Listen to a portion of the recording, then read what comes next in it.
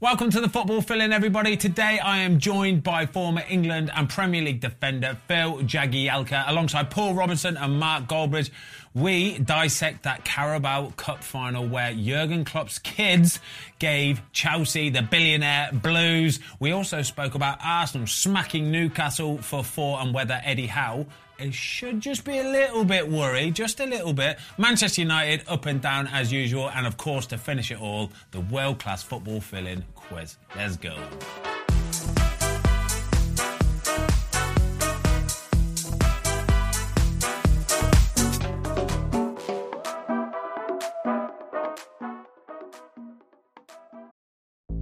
There's no better feeling than a personal win, and the State Farm Personal Price Plan can help you do just that. Talk to a State Farm agent today to learn how you can bundle and save with the Personal Price Plan. Like a good neighbor, State Farm is there. Prices are based on rating plans that vary by state. Coverage options are selected by the customer. Availability, amount of discounts and savings, and eligibility vary by state. Hear that? It's the sound of someone whacking the ground with a rake. Specifically, they're beating around the bush, which we've done enough of in this ad too, so let's get right to it. The new Money Maker scratch-off from the Ohio Lottery doesn't beat around the bush. Money Maker. Play the game and you could win money, up to $2 million. With more than $88 million in prizes, ranging from $50 to $500, Money Maker cuts right to the cash. Lottery players are subject to Ohio laws and commission regulations. Play responsibly. Right then, lads, welcome to the show. We got to start with the Carabao Cup final yesterday. I know we all watched it. It was good. It was enjoyable. And the biggest quote after the game came from the main man, Gary Neville himself, saying that Klopp's kids beat Chelsea's $1 billion bottle jobs. Is that how you saw it, Big Phil Jagielka? Unfortunately, that was the story today. Liverpool team massively, missing some massive players. Probably the underdogs for once. Just couldn't get the players fit, and the Chelsea players on a little bit of form couldn't get the job done, and the title itself speaks for itself. What was the big thing missing from Chelsea yesterday? It's what's been missing all season. Just like they just can't find any consistency. Yeah. They play well for 5 or 10 minutes in a game, or they don't play well. There were some good chances. Look, the goalkeeper made some outstanding saves. He did, in big moments, they hit the post. So it's not all doom and gloom, but the fact of the matter is, it's a cup final. You've got to get that goal. You've got to win, and unfortunately for them, they lost in the last couple of minutes. Do you know, I think my big theory on what happened yesterday was that Liverpool had leaders throughout that team, really experienced, kind of good, solid lads, good leaders, whereas Chelsea didn't have too many of them. I think Chelsea had got some real quality players, lovely, but they're all kind of young lads. And I think when that pressure really starts to hit you, especially on the pitch on a Wembley on a Sunday afternoon, there's going to be 500 million odd people watching you. I think that just gets in your head a little bit. Well, I think they were used to it. I think there's, like I say, the spine of the team, even though Calais obviously second choice. He's played in cup finals. He scored the winning pen the last time they were there. And I think it showed it's a new team, Chelsea, and not a lot of the Chelsea boys would have experienced that sort of an occasion. And they've been bought for a lot of money, but that doesn't automatically mean you're ready for those occasions. And I'm sure the Chelsea fans will be hoping that this will stand them in good stead for the years to come. But I'm also pretty sure they were desperate to win the first trophy in a little while. What I want to ask all three of you as ex-players, right? So I'm watching the game, 10 minutes to go, all these kids come on, and Chelsea had the momentum, and I'm like, Liverpool are going to have to survive extra time. And then in extra time, Liverpool have got the momentum. So if Pochettino has actually said, we're going for penalties, at what point does professionalism of a player go, we can beat this lot, and they go on the front foot? Because Chelsea just seemed to me to sit there and let Liverpool attack them, and yet we all know the quality of players that they've got. They should have been more on the front foot. I found that bonkers. I heard Pochettino say afterwards that he thought that we were in a good moment. Penalties would have been a good moment for them. Yeah. I'm thinking, what on earth are you on about here? By the way, the average ages of both teams, I think Liverpool's was 24. No, Liverpool's was younger in stoppage time. I thought it was Chelsea. No, Chelsea was younger, yeah. Chelsea's was 22, Liverpool's was 24. Yeah. And I'm thinking, when you're getting to the dying moments of games, especially extra time, that's when the pressure really comes on, isn't it? That's where you need your solid heads. And there's no surprise that big Virgil van Dijk is the one that scores the winning goal. But yeah, I didn't like it. I didn't like it one little bit that he almost goes, right, let's just get to penalties. Let's just get to penalties. That's not no way to approach it, is it, surely? I think what you've got there as well, what we've got to look at is that he's created an atmosphere there over the numerous years, and he's a big believer in the kids, which is great credit to him because it's a cup final. It was good to see, wasn't it? Manager sometimes will throw all them kids in at the deep end and go on then, let's see what you're all about. But he's got a big trust and belief in them. But he's created that over numerous years. Whereas you look at Pochettino, he's come into a Chelsea squad that's just been put together in a January window, hasn't he? Where they've just thrown ridiculous amounts of money, and he probably doesn't even know his best team. Yeah. But that comment at the end there saying that his players were looking forward to penalties, I think that's just a lame excuse. I think you're professional players, like you're programmed, aren't you? You see all those Liverpool youngsters coming on, right? Do you know what I really loved about every one of them is everyone you could tell Liverpool was in their heart. No fear, you could. No fear. Well, the same again. They had no price tag. They're playing. Some of them were local. Some of them have been through, but they'd have been training with the first team for the last 2 or 3 months anyway. The squad's been quite thin for Liverpool. They'd come on the previous game and they'd have felt at home. They felt like they deserved to be there, and that was a big difference. They came on with absolutely nothing to fear. Greatest moment of your career, and made Liverpool rise that extra gear, and Chelsea did not know what to do with them. They must have been thinking, wow, who's coming on, what's going on? Do you know, like, the game's done, and it flipped reversed, and it was like, hang on, we're now defending against Liverpool's under-21s. It was like a weird situation. It was, wasn't it? And you think to yourself, that's when recruitment becomes really important, and I think you can see what Chelsea have done. They've bought what they see as the next generational talent. Yeah. But it's Chelsea Football Club. You're not trying to build a squad for 5 years' time. Yeah. You build a squad for now with people that can take you to where you need to be in 5 years' time. So the 28-year-olds, 27-year-olds, 29-year-olds that they were rumoured not to want because they didn't fit their transfer policy is ludicrous.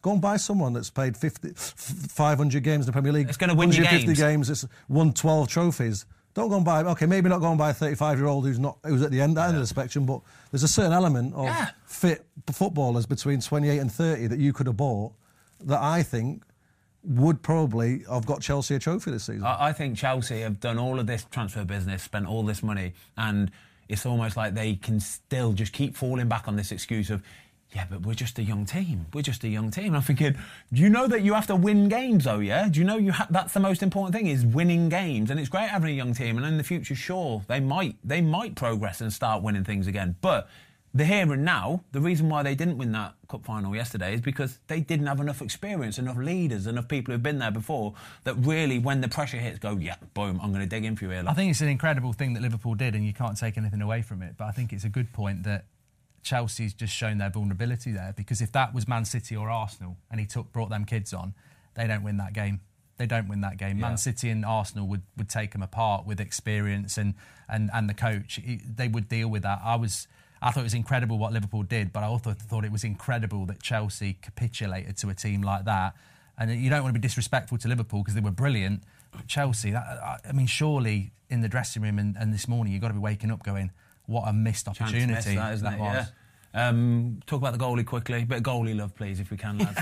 Bit of goalie love. Two sort of massive centre-backs when you've got a goalkeeper behind you. How nice is that, seeing him making saves? And his calmness as well, do you know what I mean? He's not the first choice goalie, but whenever I watch him play, I think, you're made for this, mate. You're made.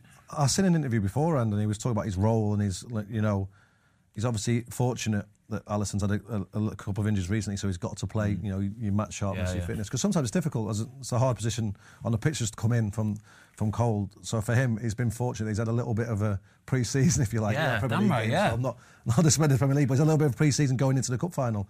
And it showed. He came out, he smothered the ball, he made the save we talked about. Big moment. And that's what it is, that's what a cup final is. It's not making a worldie save and then not communicating, not coming for a cross. He literally had pretty much a perfect game. I think he threw one out towards the end when he shouldn't have done. I think that was probably the only thing he did wrong. He didn't get man of the match here, by the way, did he?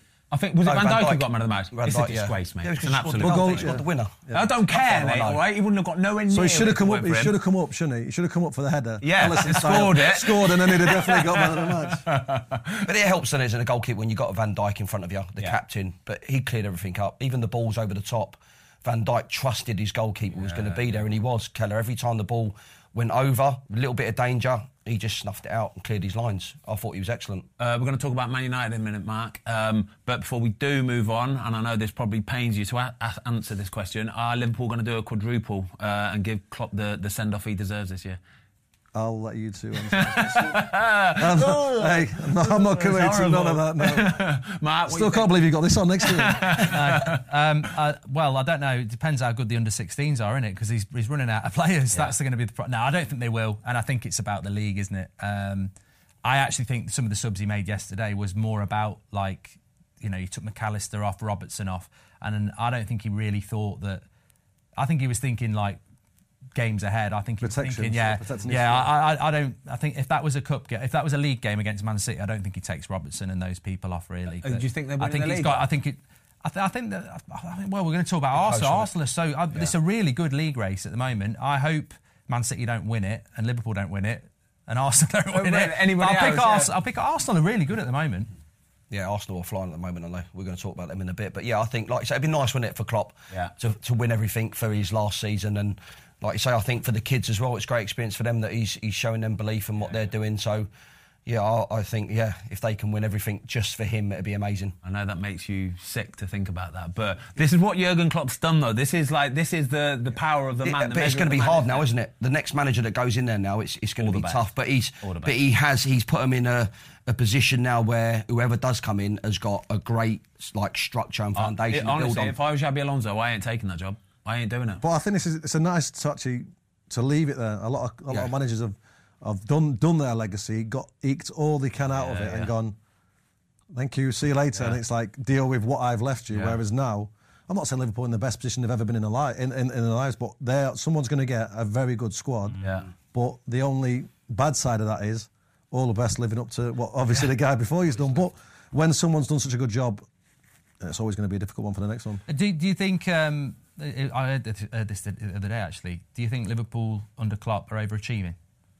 Like, when you think about Man City and you think about, you know, the money that even Chelsea have got, is the new manager's biggest problem going to be the fact that he has laid a good foundation? But I look at Liverpool and you look at the Carabao Cup, I think he's probably overachieving. I don't think they really should I don't think they've got necessarily the best players as what Man City and maybe even Arsenal, maybe. But what they have got is the mentality of it. I think what rubs off on them so much more is that Jurgen Klopp mentality of, no, we're just going to keep going, we'll give you that intensity and that fight, and that's the bit that is the most important bit, that bit between your ears. Well, I think even the financial difference between, well, if you want to say the top two, the top three, Liverpool aren't quite there at the moment, are they? Obviously, they've rebuilt the stadium and they'll hope to get some more money back from that, but that's where they potentially are going to fall behind. Yeah.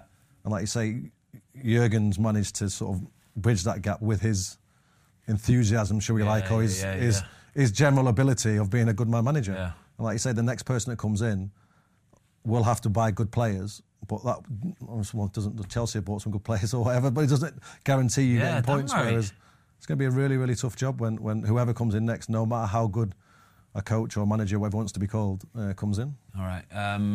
Man United, Mark, I have to come to you, mate. I have to come to you. This result didn't surprise me. I don't even know if it surprised you, to be honest. You were doing the watch along for it. How did you see it? I got to be honest. I think this result. I said to the wife on Saturday night, she was like, "We're going down the pub." I said yes, and then didn't really talk. And she's like, "What's like you, not like this?" And I said, "I've got to be honest. This one, I'm normally all right. I can normally just get on with it. I couldn't. I was really pissed off with that. I really was." I think it's because we'd won 4 and there'd been real unity, and I think that team doesn't have that normally. And then Fulham, like, they were second bottom of the league for away wins, and they played us off the park. Yeah. And I don't get that. I mean, I was asking you when we did the thing for United stand, so I'm going to ask these two as well. How are you in a team that is winning 4 games in a row like that, and then you turn up at home, and I knew from the first 5 minutes, and so many United fans will know this as well, they just weren't up for it. They weren't up for it. And I just don't get it. And it just seems to be a United problem that these players are just so inconsistent. And, you know, no disrespect to Luton or teams down the bottom, even the Sheffield Uniteds and the Burnleys, I don't think they're not up for it. They might just not be good enough for it. But United are good enough for it, and they're just not up for it. Where does that come from, Robert? I think Højlund was a big miss. Yeah. I do personally think he was a big miss because he's been recently scoring a lot of goals. Yeah. He's now hitting a little bit of form of what people are expecting to see from him. So you take that person out of your team now who's scoring goals. The way he presses and like you say, as a team, when the front man does the press, the whole team then knows where they're going. And I think when you're taking that out and you're trying to find a solution or an answer to doing it, it becomes a little bit more difficult.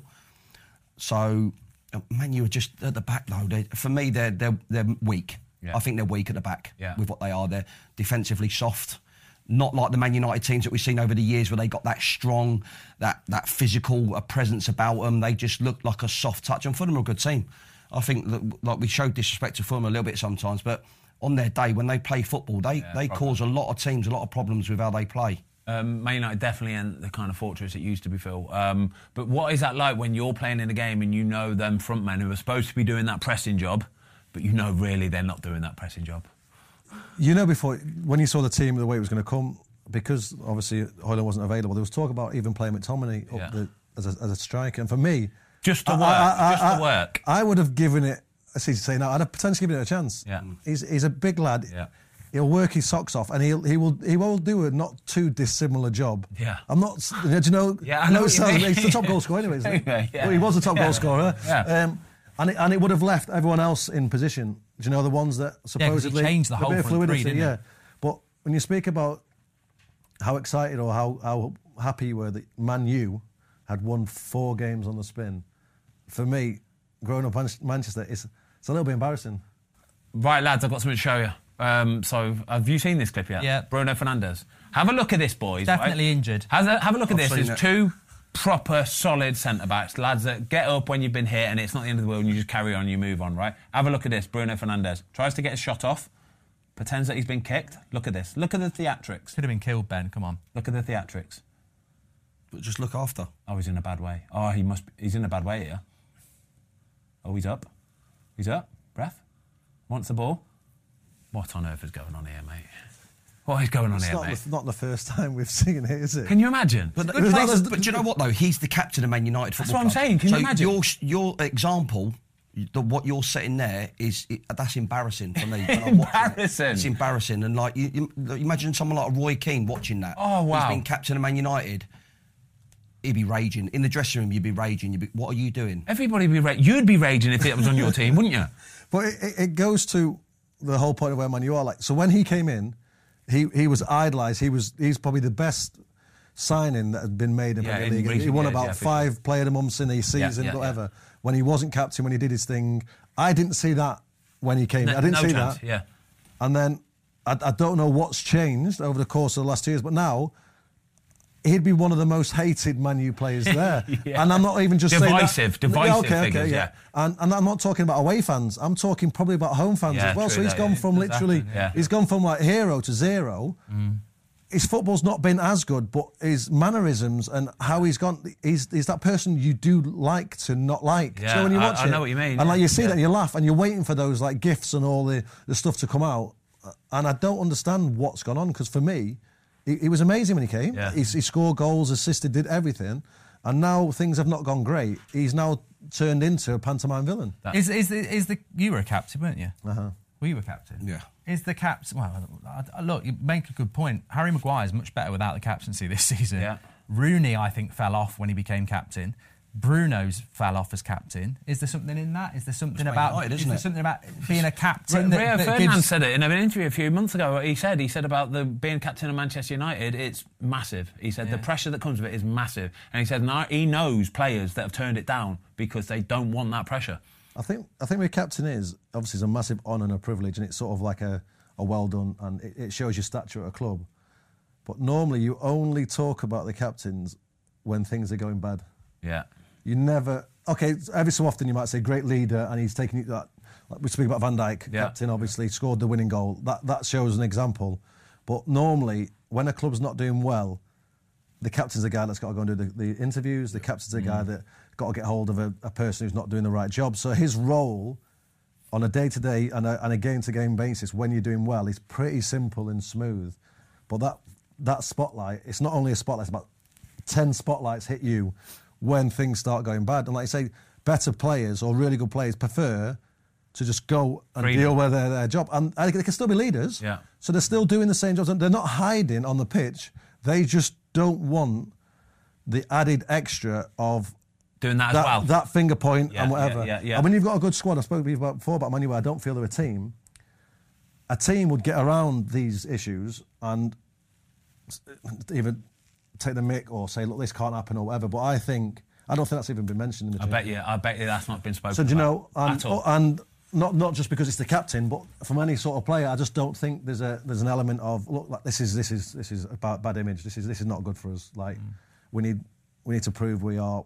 So, well, Man U's supposed to be better than everyone else. Not an also run. Okay, that's where they are at the moment. But you've got to set those standards. And for me, the captain can't. I know what type of player he is, but the captain can't do that. Well, when you were there, you told me that story about someone had left a bib out.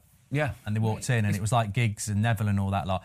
United have if Bruno's not a captain, there's not another captain in there. So, you need other leaders as well, don't you? Otherwise, you're even more isolated. The prime example of this, for me, Liverpool, 4 or 5 years ago, you got Jordan Henderson and you got James Milner, yeah? Them two are captains of Liverpool FC and they run it. But do you know the beauty of why they are captains and why they're so effective as well? They're not the most technically gifted players in the world. Their job is to graft and to grit and to get in between and get in amongst and split stuff and disrupt stuff, right? So that they can focus on a Saturday afternoon of marshalling people, pointing people, talking to people, making sure standards are really, really high. Man United have got none of them players, have they? But on the back of that as well, you've got people like Van Dijk's best defender in the world at this time, before he does his knee. Trent's top assist. Yeah. So these lads, like you say, are technically worth more to Liverpool than, no respect to Millie or Hendo. Better players. Alisson, but they're not getting the pressure or the issues. Let them flourish. And now obviously the changing the guards happened. Now they're the captain and vice captain. Yeah. But you can see it's now their role to be a role model to show how to put that out on the pitch and show everyone else. So 3 or 4 years more time, there's going to be another couple of next captains or next generation leaders that are going to come through, and I'd imagine they'll do it the right way. Whereas Man U, if it was Maguire, who was Maguire's vice captain before Fernandes? Probably Bruno. Yeah, I think it was Bruno. Before Bruno. Three vice captain now is probably Varane, who's on his way out. So what I'm saying, you've not got someone who's got anything to do with Liverpool, Man U, that have been there, that know what Man U want and what they need and what the fans expect. Whereas it's like a development. It's almost like the youth team to reserves to first team. You're almost doing that with your leaders / captains of the future. But unless you get a captain that comes in from another club. If you naturally get a captain that you've bought, I presume he'd take over. Yeah, but that's where you have your leadership groups as well. Leadership groups, so you look exactly, you look at your Man Cities, your Arsenals now, with where they're going and how they're doing it. Your Liverpools, they've got a collective group. They've got a togetherness. 5 or 6 players. They've got a togetherness. Yeah. They have their rules and they said it. There's boundaries, fellas. We don't cross the boundaries. At Man United, there just looks like at the moment there's no boundaries. It's very split. It's like you've got your Rashfords, you've got your Antonys, you've got your Brunos little doing clicks. That. It's just everyone's in, and it just looks like everyone's in for their own little thing, but they're not focusing on this is Man United, this is what we do, and there's 4 or 5 people behind grabbing that and get it together and go, no, this is how we do things at Man United. There's not that there at the moment, is there? And I'm sure they probably get on okay. I bet. I'm not saying you're going into the changing room and like I'm refusing to speak to you. I won't sit next to you. I bet they're all okay, but that's not what makes a championship challenging team. It's okay is never good enough for that level. It's not a band of brothers, but it needs to be when you're on the pitch. You need to know roughly what everyone's going to be doing and everyone's going to be thinking. It's not, oh, here we go again, he's been flicked on his ear, he's going to spend next 30 seconds. And you can visibly see that's not the case. Like, you watch the game on Saturday, you can see it. Bruno's pass, and other players going like this. They're not on the same wavelength. So you'd be right, in the dressing room, it's not what Fulham have got. It's not what Fulham's got. It's not what Liverpool's got. Lads, this is world class, by the way. Thank you. I really appreciate this today. This is lovely. Right, let's look at somebody who are a team and they are unified and they are on fire at this minute in time. Arsenal, fresh off the back of battering Newcastle. They've scored about 50 goals in the last 3 weeks. Must be a good time to be an Arsenal fan, Matt. Yeah, I think we spoke about it a few weeks ago, didn't we? They looked tired at Christmas, and that little break they had, well, everyone had it, and then they got knocked out by Liverpool in the Cup, and I think they've got another 8 days now, so they keep getting these little breaks. I know they lost in the Champions League, but I think they just went there tactically not to get beat, and obviously conceded a late goal, they'll be fine. But in the Premier League, they were so much better than Newcastle, and I looked at Newcastle's lineup, and they've got Joel Linton missing. I think that's it, and most of them are back now, and they're just head and shoulders above Newcastle, and I thought that the way they're playing as well, It amazes me some of their fans still question Arteta. I think what he's done there over the last 3 or 4 years is amazing.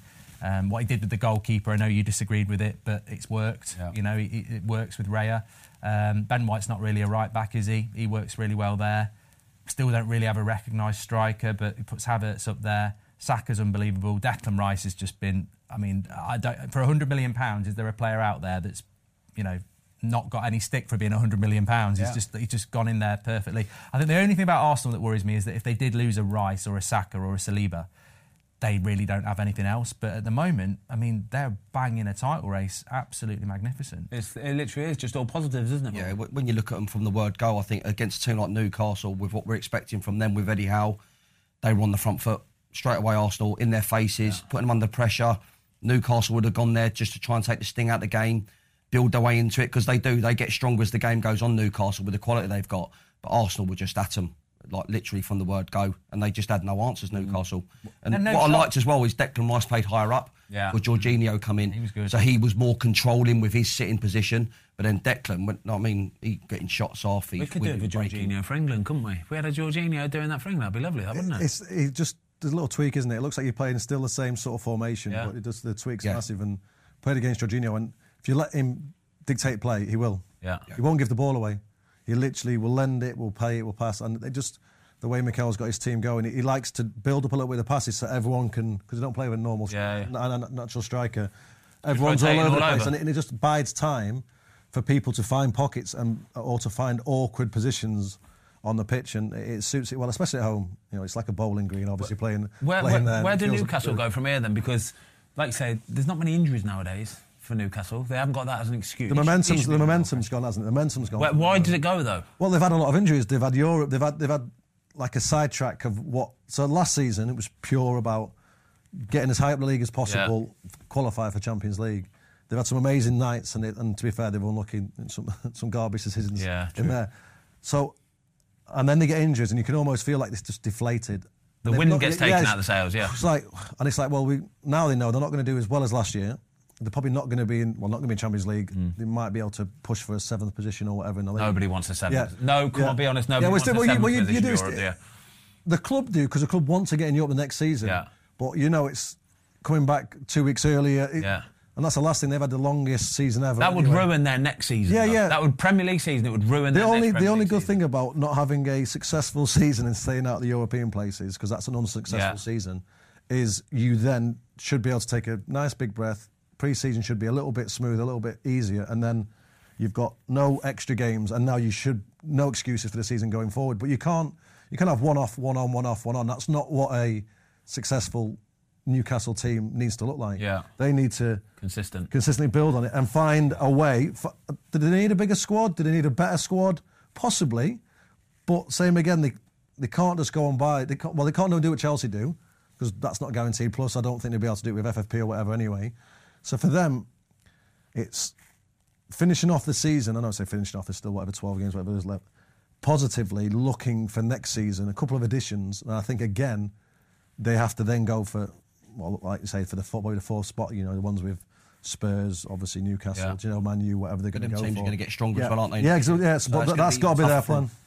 And that's, like you say, it's then the owners with the money they've got, do they make a change?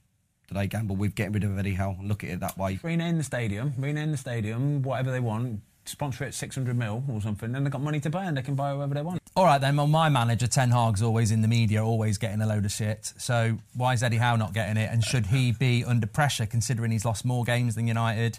You know, he's getting stuffed by Arsenal. Done a great job there, but if Newcastle want to be up there, is Eddie Howe the guy to do it? I think for now he is the guy to do it. I think he has to be the guy to do it for all the reasons what we've mentioned. Basically, is I think last year overachieved probably. They've got some very good players this year. They've been very unlucky with injuries. Injuries have absolutely killed them. And it's hard when you have that wind taken out your sails to actually pick it back up again and go, no, lads, come on, let's go. But when you've got the momentum and you're winning games and everybody's fit and you're nicking games in last minutes, it just keeps rolling. It's a snowball effect. And I think at the minute, everything just seems to be going against them. And it's so hard to pick back up again. It's almost like they need to finish 8th this season, no European football, and then go next year, right, let's really trim this squad down to real quality, add some more quality, and next year attack it properly. Top four. It's his team, isn't it? Yeah. So I think you'd be daft to sack him. Yeah, me too. Knowing me it's too. his team, his squad he's built. Yeah. I also think he'll need a good season next season. Yeah, for sure. I think he'll probably be backed. They will get a few ins and outs, but I think the way it looks, if they keep hold of him, they'll say, look, like, now's your time to shine. You've had a great season, a steady away one. If they have a season next year like they've had this year, I can't see. he's gone. Yeah. He'll be gone. Or will they, like you say now, they've got all their players back, see how they finish the season Possibly, with the momentum, and if it doesn't go as well as what they're expecting, then when they just go at the end of the season, just go, you've been brilliant for us, we're now moving on. Yeah. I think Not the markets to go for a new manager, though, is it? No, it's not. Not with Liverpool, Bayern, Yeah. Barcelona. There's not going to be that many managers out there, is there? Might take Whilst we're talking about managers, Mikel Arteta, you played with Mikel Arteta. Yeah. Well, I can't believe. Well, you can believe because fans are sometimes never happy, are they? Yeah. For what he's done, we talked about when obviously Arsene left. A couple of managers have struggled since. Yeah. And even when Mikel came in, I think it was a little bit of a sort of a Hail Mary from the board to give him the job because he'd not had experience it before. But what he's done, not only has he got Arsenal to the best finishes they've had for a long, long time in the Premier League, but he's sorted out that squad, and he's got quite a young squad. Yes. He's gone shopping at like I say, he's not gone shopping at the over 30s market. He's bought talent for now and for the future, but he's been very clever in it. He's obviously, like I say, took his time with who he's got in, and he's generally got rid of the players he didn't want. He's made some big decisions over his time, club captains and stuff that he's got rid of. So he's shown that he's prepared to do, the good, the bad, and the ugly. And for me, he's reaping the rewards and the benefits. The only problem for him is there's two very good other clubs that are trying to compete. If they weren't as good as they were, let's be honest, in the last 2 or 3 years, they've been a standout two teams. It's a bit like Federer, Novak Djokovic, and who was the other one? Yeah. Nadal. There you go. That's the one. Yeah. And then Murray tried to break it. But then you look at it, it's generationally what's the other teams you're competing with. And for Arsenal, I think many other seasons they would have potentially won a league. Yeah, for sure. But these other not even got close to those two because those two were. Was he always going to be a manager, Mikel? I think so. He had an element of him. He was obviously a captain and stuff. He was. I use the word selfish, but I don't mean it in a bad way. Yeah. He just knew exactly what he needed and what he wanted. So there was an extra physio, extra sessions, sit out of a session and do whatever. He knew his body and he knew. Yeah. So he was very methodical in that way. And tactically, he was always good. He could play right midfield, left midfield, centre mid.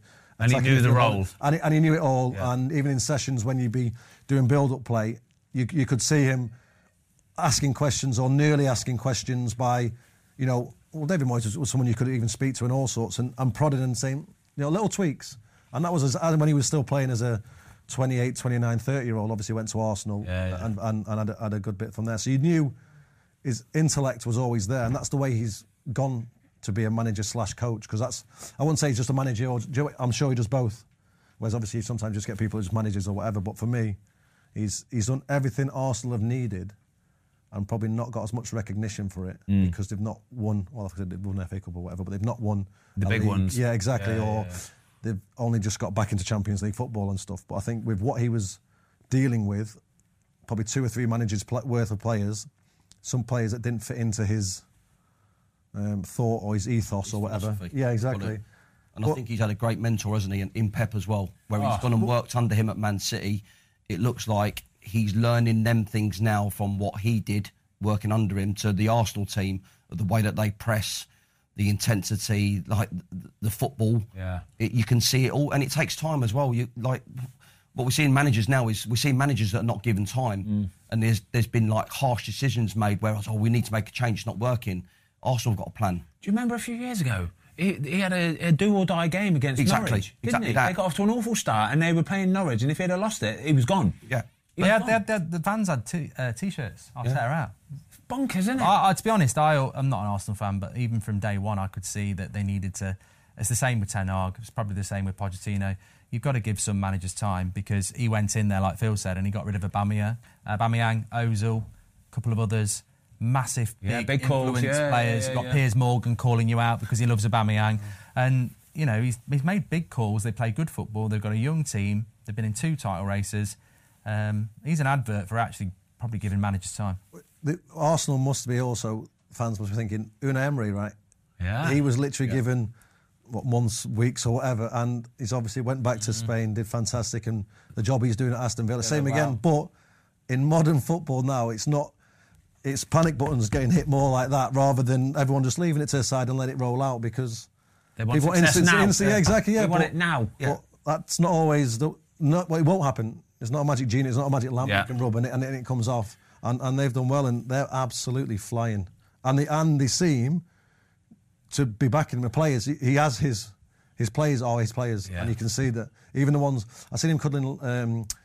El Nani, who's probably played about 20 minutes. Do you know, like, so it's just, you can see the bonds but there. He's on board. El Nani's on board. And he's not playing. And that shows you, again, it's always easy managing the lads that are playing every game. Yeah. It's the ones that aren't are the tough ones, because when you're not playing, you're never happy, are you? Well, you shouldn't be. But there's that togetherness that we're talking about, that he's created that. As the manager, he's created them being together. You're not playing, but I'm still going to treat you the same as the ones that are playing.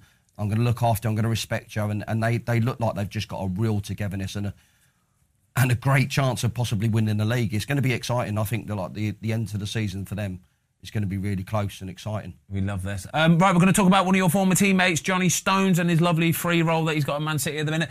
Before we move on, though, Mikel Arteta, would you swap him for Ten Hag today? Right now, if you had the opportunity, Ten Hag or Mikel Arteta? That's not how you support a team, Ben. You've got to stick with your manager. What was if he could bring a couple of mates with him from Arsenal? Would if he brings Saka, Saliba and Rice, let's talk. And can I send some of the other way? Yeah. Okay. Who would you send the other way? Get myself in trouble here. Stop. There you go. Johnny Stones then, Phil. First of all, take it back to the Everton days, yeah? Obviously a lovely ball-playing central midfielder. Learn from a good partnership. Learn from the best. Could you see him going on to be this kind of, almost playing like a CDM kind of role? He was. So Rio was the ball playing centre half that I and sort of generationally watched. Someone who was really comfortable, wanted the ball, potentially could play in midfield, would look good on the ball. And John was that. John was a new version of that. Was Rio his idol? Possibly. Barnsley lad. I'd imagine there's not too many other ones that they've probably been watching, so he would have been. And then, same again, when he came in, the issue he had is his defensive part of his brain wasn't the first thought process. Yeah. It was like the elegance and all sorts. And when you're playing, especially in the team we played in, we'd have to grind out games and all sorts. So I won't say struggle, but there were certain times when he probably took unnecessary risks. Yeah. Because it's different. If you're taking risks and doing a Cruyff or playing out from the back, he may have been super comfortable doing it, but the people in and around him may not be. And the fans weren't. The fans weren't. No, exactly. And it's difficult. So he's now turned. He's passed a lovely ball. He's done everything right, but now he's passed the ball, and the person he's passed to is not ready. Yeah. So in a way, he's stitched him up. Yeah. He hasn't. Yeah. But because he's not expecting, that's not our pattern or our shape of our way we're playing. Now the central midfielder's sort of not even looking the right way to even receive the ball. He gets tackled, they're going to have a shot on goal. John gets blamed because he's done the right thing in his head and going where's football, but not in the way that we're playing. In that Everton system, it's probably not. Either go out wide or maybe go forward to Fellaini or try and find a Pino on Osman. It's possibly don't either go back to your keeper, don't go into the holding midfield or whatever, miss them out, and less risk, if you like. And then fast forward 5 or 6 years and put him in that Man City system. Not only the Man City system, football evolved as well. Sure. So in most Premier League teams, he'd be okay, but put him in the Premier League team that wants to do that, he was fine. And then he had a purple patch, and then he went off the ball a little bit, a couple of injuries, and then Pep decides he wants to try new things and starts playing fullbacks inside as centre midfielders. And then when you think you can't get anything any different, now you've got a centre half, sometimes playing right back in a build-up, but now ending up as a centre mid, and then possibly making inverted runs and playing striker. It's incredible, but I really enjoyed it. Really enjoyed watching John. And what I found funny again is normally when I've seen John play that role, he sort of plays right side of either a 2 or the right back and pops in. At Bournemouth, he played left side, which was new. So I presume the players that obviously was Ake and Akanji were going to play either side of Diaz. They'd planned out basically that's the back three, and obviously John was given a free role and he took it to the extremes, didn't he? Because I looked at his touch map and he was whipping balls inside the 6-yard box. So it was really enjoyable to watch, though. Are you glad you played football in an era where you did and you weren't asked to do anything like this? Oh, I hate it now. I could be a right good player now. I'd love to play now. A bit more freedom to do that. Just because, but it's also trust, isn't it, in management with what Pep's giving John. He's giving him a licence, but he's also giving him a trust of going, I believe you can do this, so go and show me. And it's like we talk about like the rotation in the final third with the Man City teams. They're actually doing it at the back. Oh, they're rotating at the back, and he's allowing the defenders, isn't he, like to step in, leave them free, knowing that they can defend, like Diaz, Aki, he believes in them as well, going 1v1, go on, I trust you, go and defend. So he's allowing like your Stones or your Akanjis to just step in with Rodri and play from there, and then like your fullbacks coming in. It's an amazing style of football to watch, but again, I think it's a trust and a belief in a player to go and do that. Do you know, because like you say at Everton, if John's given that trust and belief that like they're going, no, don't do that. I don't want you to do this. It wasn't wrong for us. Yeah. And John wasn't sort of wrong for wanting to do it, but sometimes it's just not at that moment in time. And like I say, Pep, Klopp, they've been at the club where they're so comfortable and know what they're doing. Like Rodri, we could speak about Rodri. His role in John's freedom's massive again. So he probably played centre half more than John did. Yeah. Do you know, like filling in or even getting an angle of a pass off Ederson. But it's saying John's role's not free. Where in our time a free role meant you had the laziest person who had the most ability. That was a free role. Yeah, exactly so you had people who was way better than anyone else, but just couldn't be bothered running around. Yeah. Where John's free role now isn't free, as in like he's got no responsibilities. It's find yourself popping up in the right areas and do the right things. He plays a lot of one-touch wall passes when he plays in midfield. He doesn't take loads of touches, but that's all Man City does. They lend him the ball, who's normally free, to then look at what's going on, get it back, and then go somewhere else. Could this then theoretically work for an England setup alongside Declan Rice? You haven't got enough time to put, unless Pep's going to start taking over England and get them in on weekends to practice. It's something that's not. Can we do that? But is Gareth Southgate going to turn around in a big tournament and go, John, I want you to do what you do? He wouldn't know how to tell him to do it. He wouldn't know how. Then who are you going to play alongside John? Like who would be the centre half in that team? Yeah. So you tell me who the centre half would be. Exactly. Harry Maguire. Possibly would be. I picked him. Yeah, it would so be, then you're now isolating Harry and probably not one of his biggest strengths of having the whole pitch to defend 1v1.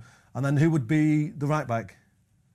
I think you can't do it unless you can get passports for Man City's defence and change it and ask Pep to just be on the coaching staff for England. You can't. Maybe in 5 or 6 years' time, if the game develops again and this becomes more the norm, and now Pep's probably bringing his striker to take goal kicks or do something mad. Yeah. By then, do you know, like we'll have to wait and see. But it is specifically what Pep's. A couple of other teams are doing the old inverted fullback.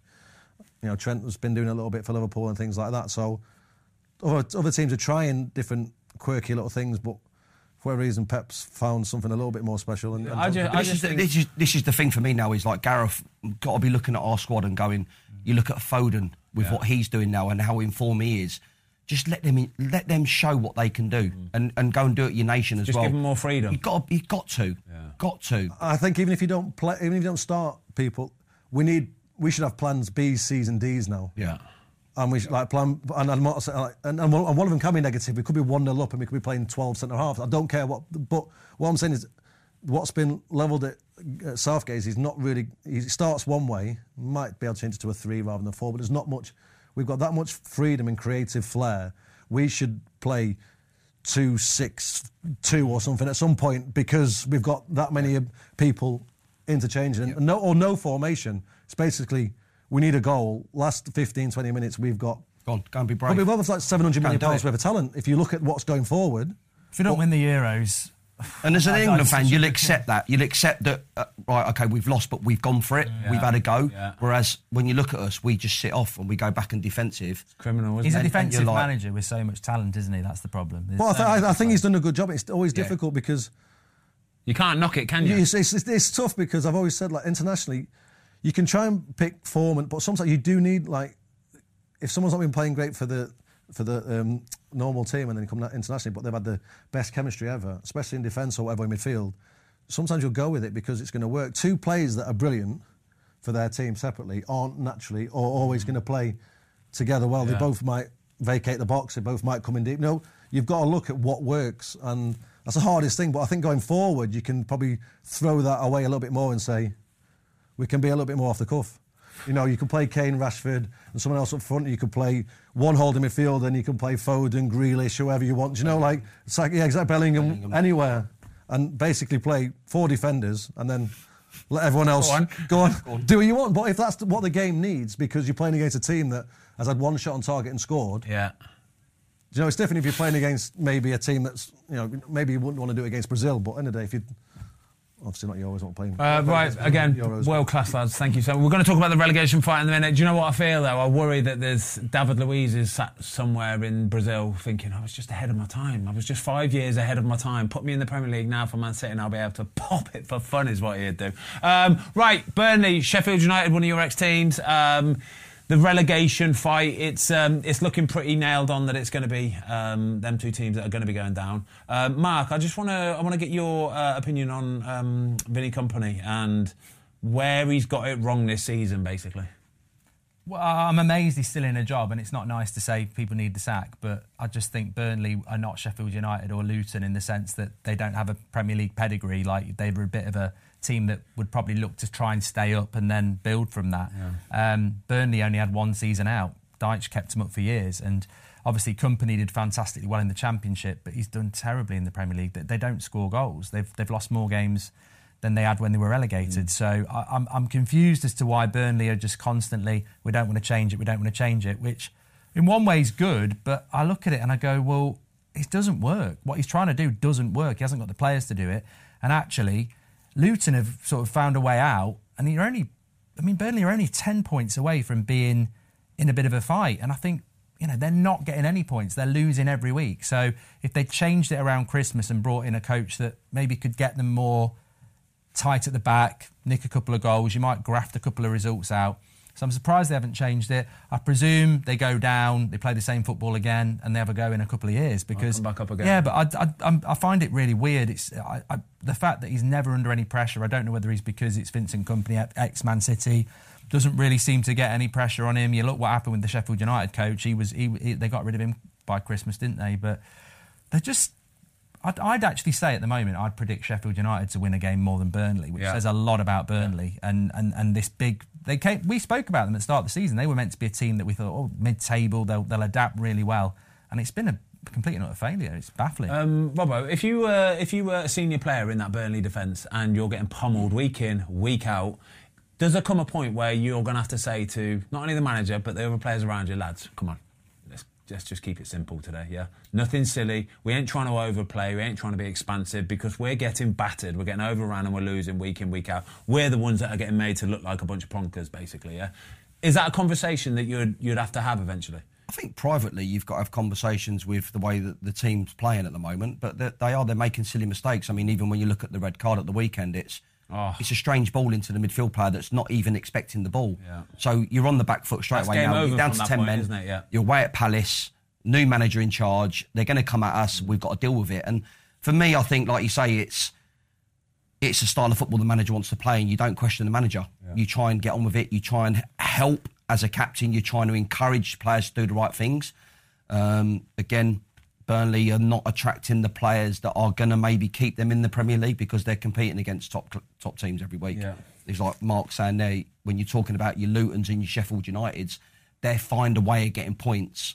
Burnley at the moment, they're not finding ways. They're making silly errors and they're playing an open style of football which the manager wants that doesn't suit maybe the players that are playing in that team. So it's hard, I think, is like you say, if you're captain in that team, you're trying to stay as positive as you can. But you're also... It's hard work, that, isn't it? Yeah, it's hard work, but your confidence is getting knocked week in, week out because you are conceding silly goals and you are in a team that's losing all the time. It's very difficult. As a former Sheffield United player, Phil, what's it like watching them this season? It's been tough. I think we knew it was going to be tough. They sold the 2, Sander Berge and Oliver Illiman and Dyer got transferred in the summer. And it's always difficult. You can always buy players for certain amounts of money, but until you can buy trusted, proven Premier League players that are, you know what you're going to get. You have to sort of dip your toe in the market of hopefully they'll be okay. And as soon as you start going hopefully, it's difficult. And like I say, they can't attract the people they'd want to, and you're trying to build. And it's momentum. Premier League, especially when you're coming up as a promoted team or someone that's expected to be down there, it's momentum either way. You get on that momentum where you're winning games, brilliant, you'll nick the 90-minute winners. Last minute, yeah. You do the other ones where you get on that when you can't see it. Every pass goes astray at the wrong time. The goalkeeper drops when it goes through his legs. The defender tries to cry, falls. It just seems to happen that way. And with Sheffield, that's been the season, all season. They changed the manager. They sort of knew it was going to come.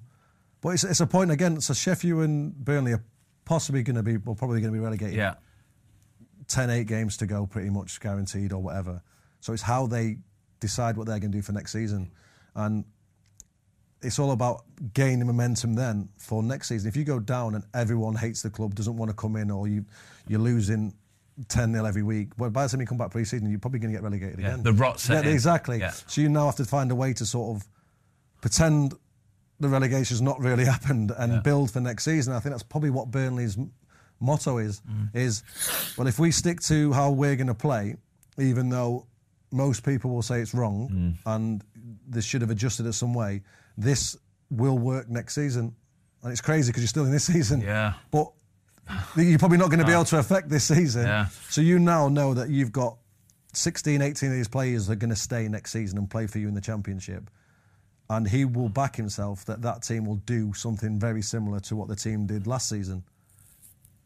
I don't think it's the right way of doing it, but that can be the only way. So if they sack Company or whatever now and they get someone else in with new philosophies, they're going to have to get a new team again. It's a complete restart. And then Company's proved that he can win the Championship. So he's got that as a proven record. He's not proven to any of us yet that he can manage in the Premier League, but it seems like that doesn't really seem to matter for the Burnley situation. As for Sheffield, they obviously got rid of Hecky and put Chris back in charge, and they'll want something similar. They'll want to see something between now and the end of the season. Hopefully enough wins to stay in the Premier League. It's probably not going to happen. But if not, they want to see the desire and the drive that when they start next season, they expect them never to be out of the top six. Yeah. And who's going to be going down with them, lads? I want a little prediction from all of you. So what's happening with these FFP things? Nobody knows.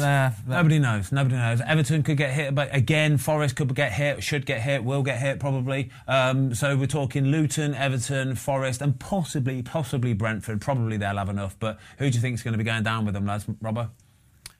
I think I'd say Luton. Yeah, I think I'd say Luton. Even though the amount of problems Everton have had with obviously their points deduction and possibly another one, I just still think they've got that fighting. It depends on the points that they're given, doesn't it? But at the moment, with their fighting spirit and the squad that they've got, Everton, I think they just have enough over Luton.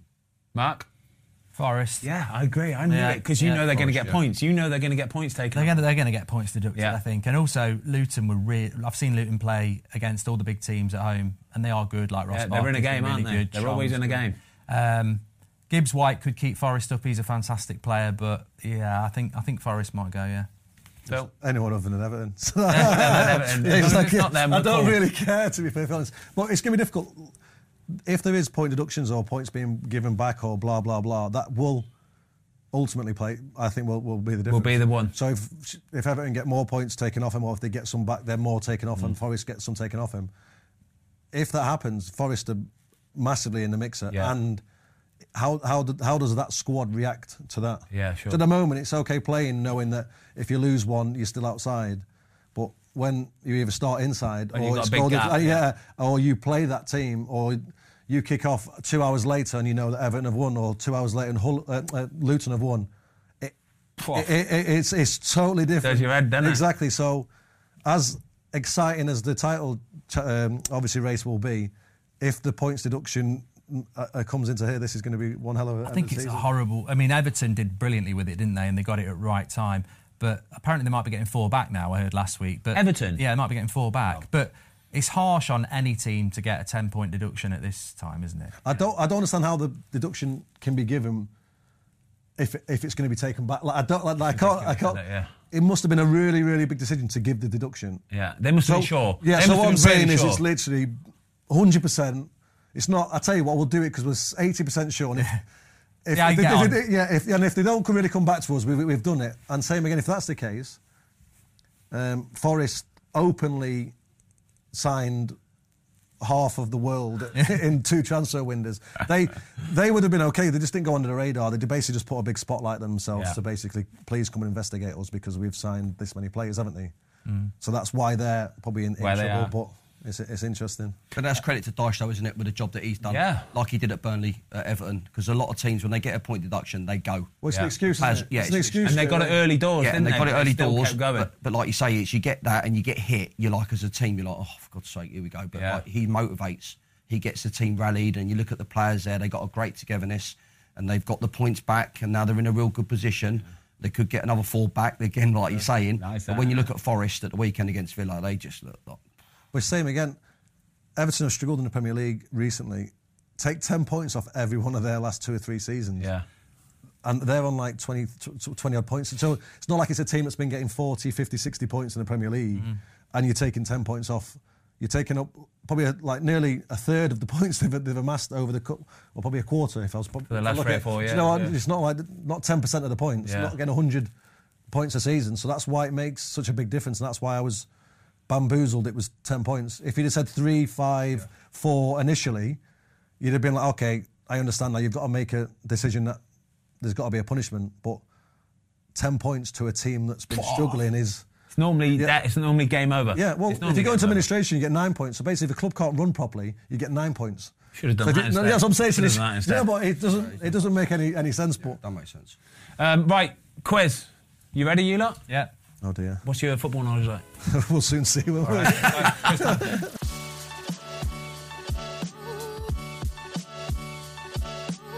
Right, quiz time. You might have noticed Jamie is not on the sofa today because we've got 4 guests, so he's behind the camera. We'll get the little question pop up at the bottom. Jags, as this is your first time, we are breaking your quiz virginity. Basically, it's fastest finger first. Jamie's going to ask a question, 10 questions. Shout out if you get there first, you get the point. Sweet as enough. Do you get any points deducted for the wrong answer? No. Brilliant. So I can Jump in. Now. But you only got one chance. You only got one Well, chance. if I don't know, I can just ruin it for the rest of you, know? Or give you time. We'll work as a team. No, you're not allowed to say anything. If you say the wrong answer, that's it. You out of the question. Okay. Let's go, Jay. Right, ready? Yeah. He really likes quizzes. I can tell. He's going to ban me if I don't do well. He really likes quizzes. And don't beat him because it's Okay. right. I'm top of the league. I'm fine. Question 1. Apart from the English, what is the nationality with the most players represented in the Premier League so far? this Spanish. season? No. French. No. What? Oh, we're not doing British, are we? Like No, Okay. no, that's fine. That's fine. Portuguese. No. Say that. Are we all back in? No, Robbo said no. one. Robbo said an No, answer. he hasn't. Robbo's not said anything. I haven't. 5, I'm just looking at Chelsea squad. 4, Country. 3. Brazilian. Correct. Boom. Brazil have got 34 players. France with 27 and Republic of Ireland with 25. Didn't know that. Do now. What, in Premier League history? No, this season. This season. Oh, I'd have known it was Brazil then. Question 2. 0-0-0-0. Who was the manager of Luton before Rob Edwards? Oh yeah, God, of course it is. Nathan Jones. Nathan Jones. Yes, correct. Still, I wasn't even listening. Wait a sec, still 0-0-0-0. I wasn't even listening then because you were... Hey, shambles, focus Jay. on the fucking questions. That's not my problem. I don't mind it. Yeah. Robbo, you got to answer right, but you're getting no points. no points. A minus. I've completely forgotten, sorry. Right, score update. 1-1-0-0. Well done. Question 3. Which EFL club are known as the Tractor Boys? Ipswich. Jagielka. Jags. Just give me one. Jagielka. I can sit back and relax now. Who's not got one? He's not got an answer. I get all nervous at the start. 3 of us at a time. Yeah. So, Still 0-0-0-0. question 4. It's a who am I question. So let's just wait see. until I finish and then you got to guess the player. I have played over 500 games in the Premier League but never won the league. I ended my career at LA Galaxy and I've also won the Roy Scottish Keane. Robbie Premiership- Keane. He said Roy. So be quiet now, No, because we're trying to hear the rest of the say it again question. because I said wait till the end. Yeah, so he's out. He's out. Yeah, but yeah, he's still he's on out. nil. He's still on nil. So it's not I- Robbie Keane. No. I have would've said played that. over 500 games in the Premier League but never won the league. I ended my career at LA Galaxy and have also won the Scottish Premiership as a manager. Scottish Premier League. Steven Gerrard. Correct! Yes! Yes, Jags. He's better than you. You're in trouble. I was going through them all. I was thinking, I still wouldn't have got that. Chikorito. I wouldn't have got that. I still wouldn't have got that. That's good. It's good, that one. Yeah. 1-1-2-0. who's on nil? Ben. Question 5. Can you name one of the 4 teams with the most defeats in the Premier League season? Sheffield United. Derby. Correct. 29. Come on. Derby would have been a good one. Was Derby there? Derby would have been there. Derby, Sunderland and Ipswich Town. Yeah, all on there you go. 29. 29's bloody hell. Yeah. 29 out of 30, yeah, stanky. Question 6. Career path question. I have played for Nantes, Marseille, Bordeaux loan, Juventus, Chelsea, Valencia.